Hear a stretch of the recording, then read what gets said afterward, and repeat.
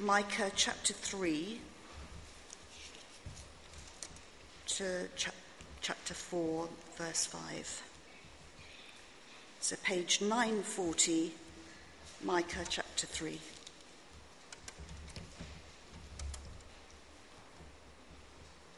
And I said, "Hear, you heads of Jacob and rulers of the house of Israel. Is it not for you to know justice? You who hate the good and love the evil, who tear the skin from off my people and their flesh from off their bones, who eat the flesh of my people and flay their skin from off them, and break their bones in pieces and chop them up like meat in a pot, like flesh in a cauldron. Then they will cry to the Lord, but he will not answer them. He will hide his face from them at that time, because they have made their deeds evil. Thus says the Lord concerning the prophets who lead my people astray, who cry peace when they have something to eat, but declare war against him who puts nothing into their mouths. Therefore it shall be night to you without vision, and darkness to you without divination. The sun shall go down on the prophets, and the day shall be black over them. The seers shall be disgraced, and the diviners put to shame. They shall all cover their lips, for there is no answer from God. But as for me, I am filled with power, with the Spirit of the Lord, and with justice and might, to declare to Jacob his transgression, and to Israel his sin. Hear this, you heads of the house of Jacob and rulers of the house of Israel, who detest justice and make crooked all that is straight, who build Zion with blood and Jerusalem with iniquity. Its heads give judgment for a bribe, its priests teach for a price, its prophets practice divination for money. Yet they lean on the Lord and say, "Is not the Lord in the midst of us? No disaster shall come upon us." Therefore, because of you, Zion shall be ploughed as a field, Jerusalem shall become a heap of ruins, and the mountain of the house a wooded height. It shall come to pass in the latter days that the mountain of the house of the Lord shall be established as the highest of the mountains, and it shall be lifted up above the hills, and peoples shall flow to it, and many nations shall come and say, "Come, let us go up to the mountain of the Lord, to the house of the God of Jacob, that he may teach us his ways, and that we may walk in his paths." For out of Zion shall go forth the law, and the word of the Lord from Jerusalem. He shall judge between many peoples, and shall decide for strong nations afar off. And they shall beat their swords into plowshares, and their spears into pruning hooks. Nation shall not lift up sword against nation, neither shall they learn war any more. But they shall sit, every man, under his vine and under his fig tree, and no one shall make them afraid, for the mouth of the Lord of hosts has spoken. For all the peoples walk each in the name of its God, but we will walk in the name of the Lord our God forever and ever. Micah chapter 5, verses 1 to 5. Now muster your troops, O daughter of troops. Siege is laid against us. With a rod they strike the judge of Israel on the cheek. But you, O Bethlehem Ephrathah, who are too little to be among the clans of Judah, from you shall come forth for me one who is to be ruler in Israel, whose coming forth is from of old, from ancient days. Therefore he shall give them up until the time when she who is in labour has given birth. Then the rest of his brothers shall return to the people of Israel, and he shall stand and shepherd his flock in the strength of the Lord, in the majesty of the name of the Lord his God. And they shall dwell secure, for now he shall be great to the ends of the earth, and he shall be their peace. Why don't I pray as we begin? From you shall come forth for me one who is to be ruler in Israel, whose coming forth is from of old, from ancient of days. And he shall stand and shepherd his flock in the strength of the Lord, in the majesty of the name of the Lord his God. Father, we thank you for the Lord Jesus Christ. We thank you he is our King. Amen. I think it's safe to say that we live in a world where leaders consume, destroy, and obliterate the people that follow them. One glance at North Korea with Kim Jong-un and then his people in utter famine would be enough, I think, to make that point clear. But it's the same here for us also, if we pause and reflect for a second, that metaphorical cannibalism by our leaders is rampant. The media presents women's bodies to be consumed to sell goods. Pornography is the largest entertainment industry to exist, which obviously consumes and objectifies its women for its content. The unborn are seen as disposable objects to be consumed at the hands of secular ease. And we consume and destroy the celebrities we watch. But they, in turn, obviously consume us for our likes, purchases, and attention. A recent famous philosopher of the 21st century questioned even the use of the term human resources, as though human beings could be a resource. In the established church, though, it is the same. It's very easy to point the finger outwards. Prosperity preachers get rich off their congregations. Church leaders are embroiled constantly, it seems, in the use of women and children for their own sexual appetites. In our own church and denomination recently, the Bishop of Oxford said this about so-called same-sex marriage, that it needs to be passed because there is a radical dislocation between the Church of England and the culture and society we serve. In other words, he just wants to consume the praise and the pandering of secular society. I was recently at a Church of England ordination selection day, which was as interesting as it sounds. And one of the women who had been put forward by the bishop for ordination, in our discussion group, we had to have 10 minutes discussing the ways in which God has been calling us to lead a church.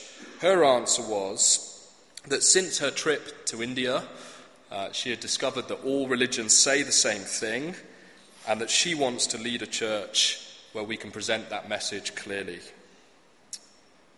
She is hoping to consume the same praise as our friend the Bishop of Oxford. And we who hold to the Bible and long for heaven, we can look at the world around us and we can see the adultery of Boris Johnson, the untold misery of millions under despots like Putin and Kim Jong-un, the God-knowers in their silly robes and hats, and church leaders denying the gospel of Jesus, leading their congregations to hell. And we can beg the question, where is God? Where is he? In a world where it seems like leaders get away with so much, where are you?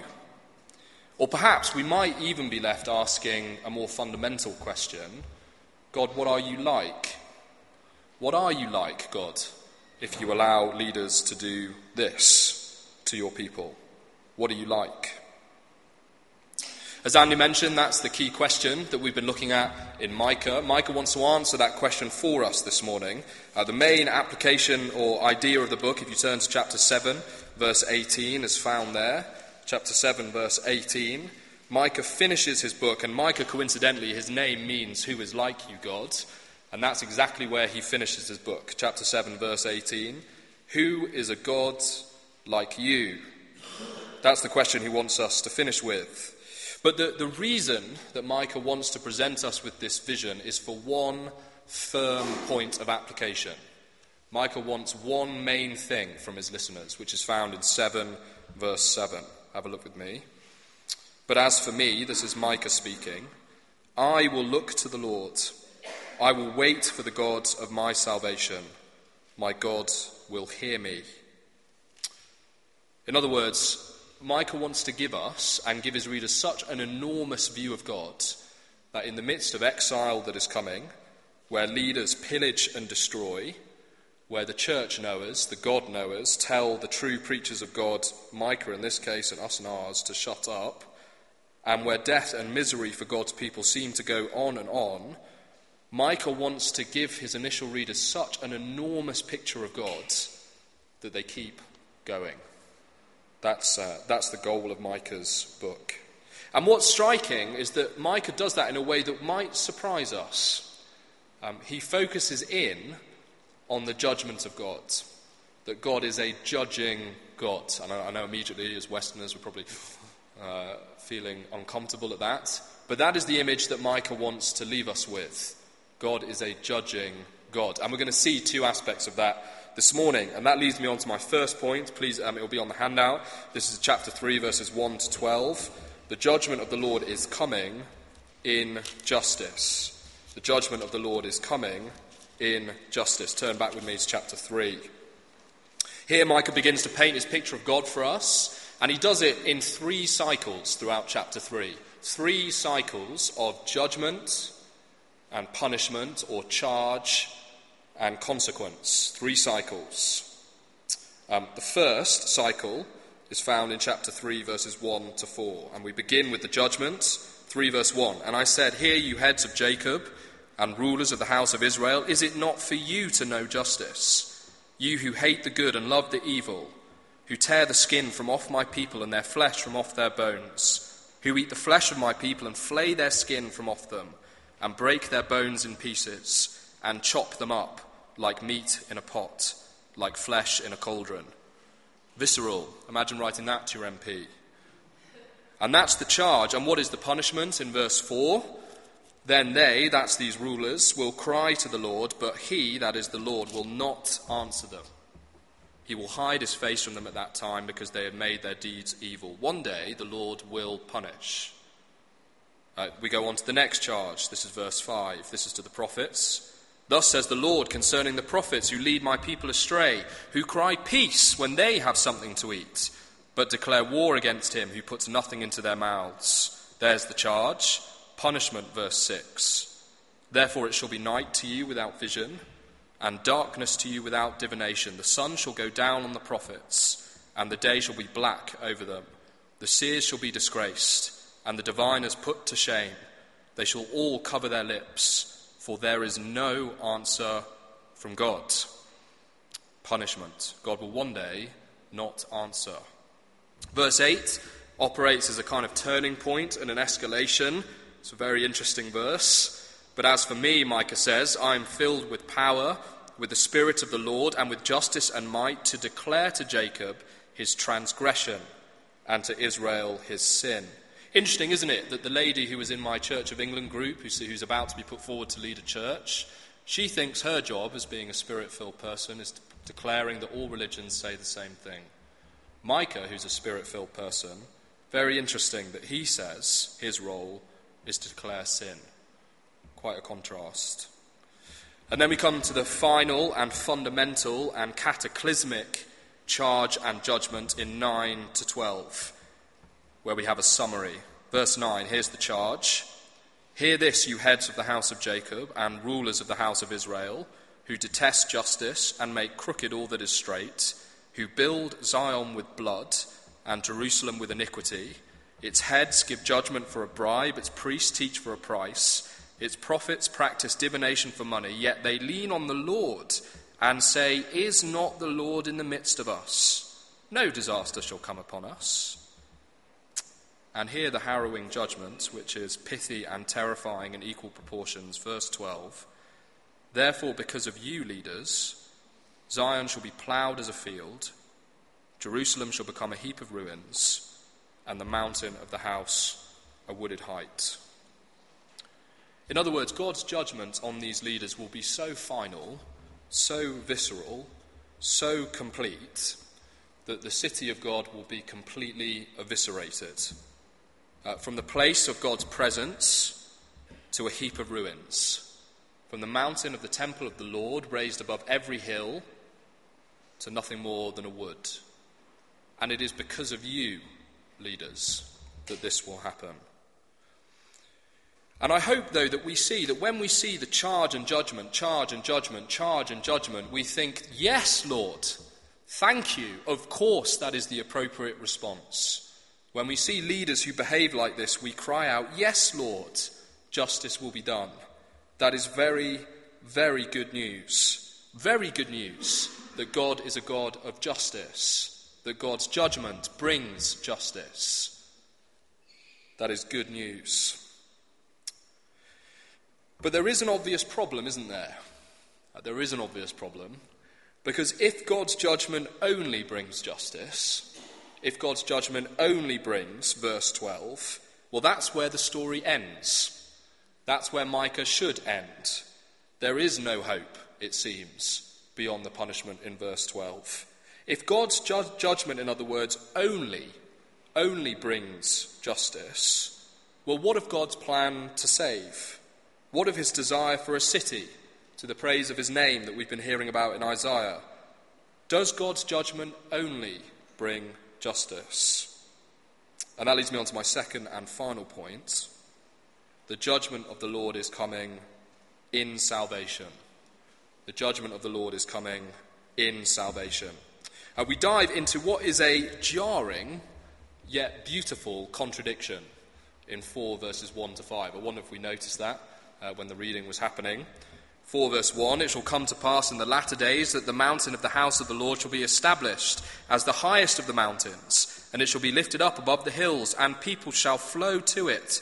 And many nations shall come and say, come, let us go up to the mountain of the Lord, to the house of the God of Jacob, that he may teach us his ways, and that we may walk in his paths.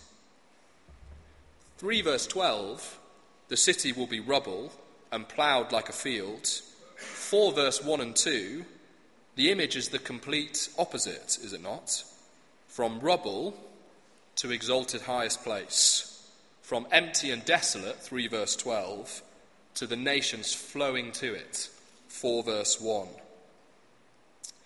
From war to eternal human peace. I wonder if we noticed that. These, I've been told, these are verses that are on the UN building, apparently. Not the bit about God judging, but the ones we're about to read. Verse 3, he shall judge between many peoples and shall decide disputes for strong nations far away, and they shall beat their swords into plowshares and their spears into pruning hooks. Nation shall not lift up sword against nation, neither shall they learn war anymore. It's a beautiful image, isn't it? It's only that second part of verse 3 that's on the UN building. I was told, apparently, that when the USSR collapsed, there was this general amnesty on weapons and bullets, and they wanted to use this metal for something useful. So apparently there's a process where you can beat bullets. I think they don't have gunpowder in them anymore. Beat bullets and form crockery. So I'm told that in Eastern Europe there's a whole load of crockery, cups and plates and the like, made out of Russian bullets, which is a beautiful picture of what we're seeing here, that one day there will be a time where there is no need for weapons or self-defense, but there will be perfect unity and peace, which in the context of Micah, with Babylon, with Assyria breathing down their necks, would have felt very pertinent. So somehow, though, we've got these two jarring pictures. Where are we? We've got God bringing justice, rubble, and God bringing salvation, lifted higher than any other temple, any other name. And we're left with the question, aren't we, of how? How? Because let's be clear, this is a picture that all of us long for. If there was a way for us to have perfect justice on the one hand, Sarah Everard, Me Too, Ukraine, Kim Jong-un, the list goes on, for us to have perfect justice on the one hand and perfect salvation on the other, we would want that solution, wouldn't we? And there are so many ways in which humanity seeks to find that solution. So many ways. And here we have a stark contrast. Rubble on one hand, salvation on the other. How? How? Well, the answer comes from our second reading in chapter 5, verses 1 to 5. These are verses hopefully that will be familiar to us, perhaps the only verses in Micah that are familiar to us from Christmas. And why don't I read these for us? Now muster your troops, O daughter of troops. Siege is laid against us. With a rod they strike the judge of Israel on the cheek. But you, O Bethlehem of Ephrathah, who are too little to be among the clans of Judah, from you shall come forth for me one who is to be ruler in Israel, whose coming forth is from of old, from ancient days. Therefore he shall give them up until the time when she who is in labour has given birth. Then the rest of his brothers shall return to the people of Israel, and he shall stand and shepherd his flock in the strength of the Lord, in the majesty of the name of the Lord his God, and they shall dwell secure, for now he shall be great to the ends of the earth, and he shall be their peace. The answer of how can you have rubble on one hand and salvation on the other is that God will provide a leader. God will provide a leader who will shepherd and protect. How will God bring about perfect justice and yet perfect salvation? It is in his shepherd leader. Now, Micah doesn't give us the specifics of how this is possible, but wonderfully, because of the benefit of being New Testament Christians, we know that this is achieved by the Lord Jesus Christ on the cross. That is how this is possible.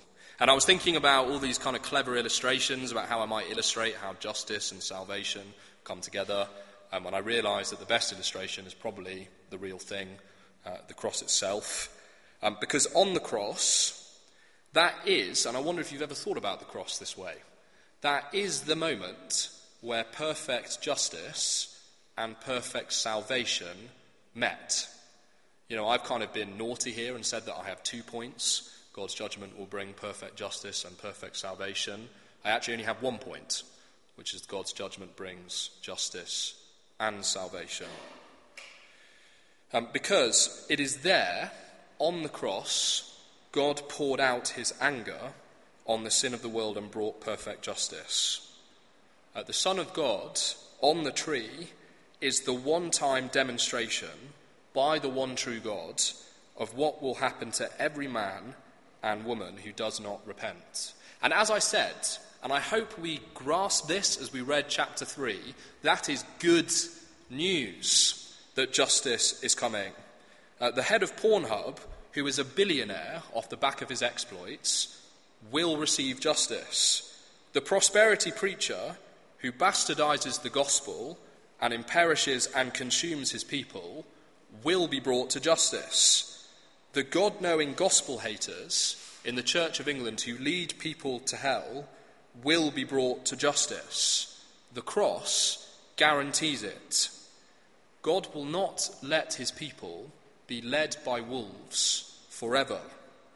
And if God, in other words, a way of kind of giving us confidence that this is true, if God did not spare his one and only Son to bring about justice, you can be certain that he won't spare anybody else.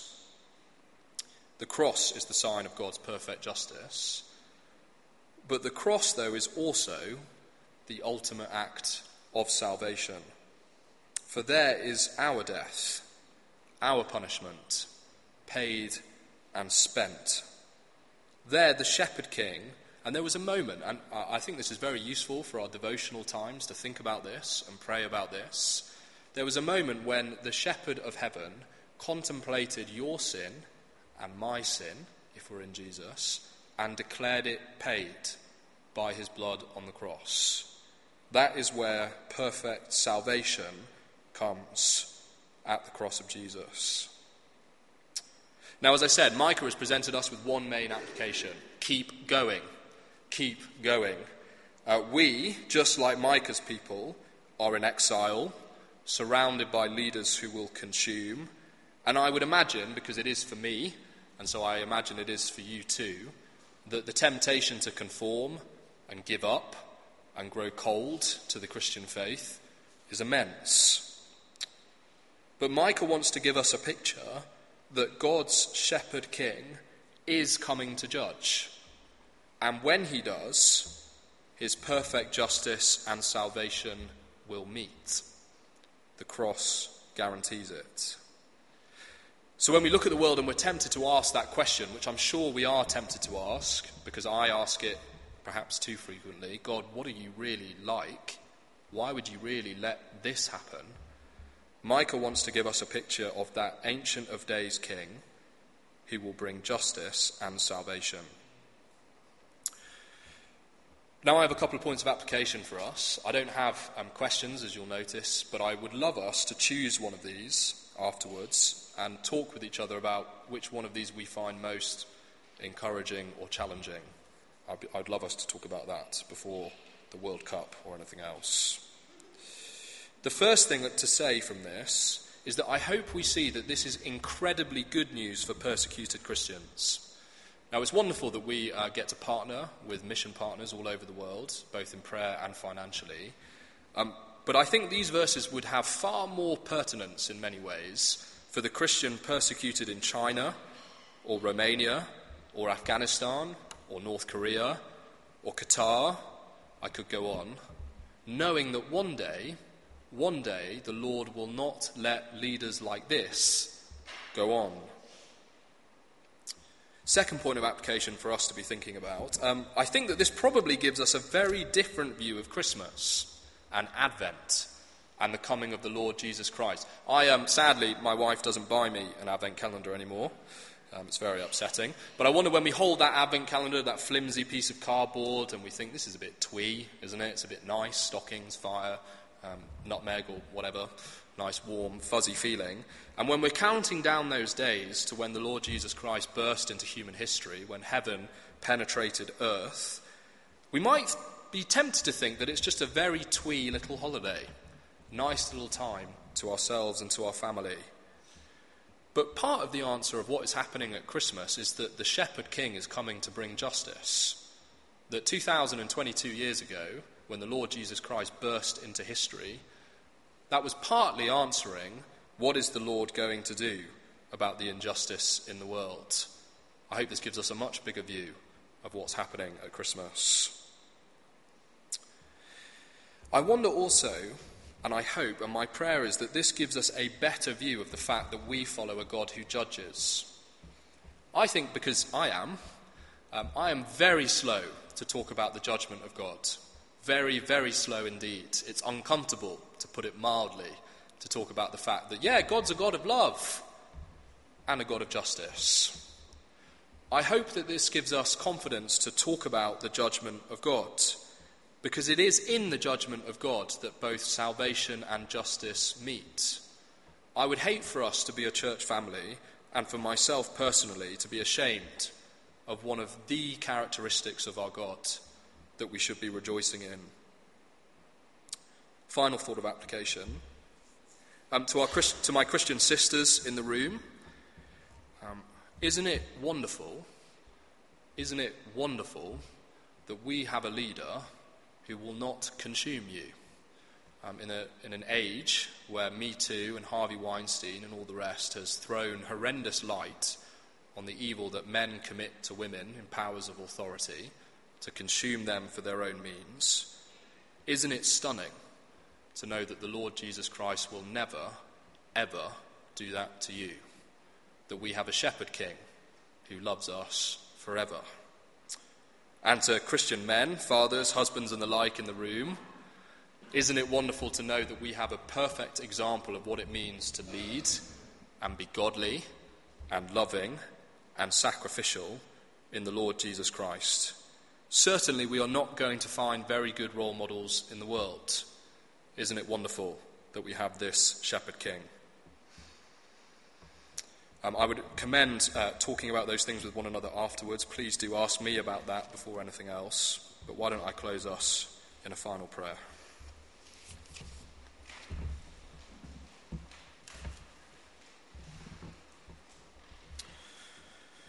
And he shall stand and shepherd his flock in the strength of the Lord, in the majesty of the name of the Lord his God, and they shall dwell secure, for now he shall be great to the ends of the earth, and he shall be their peace. Come, Lord Jesus, come. Amen.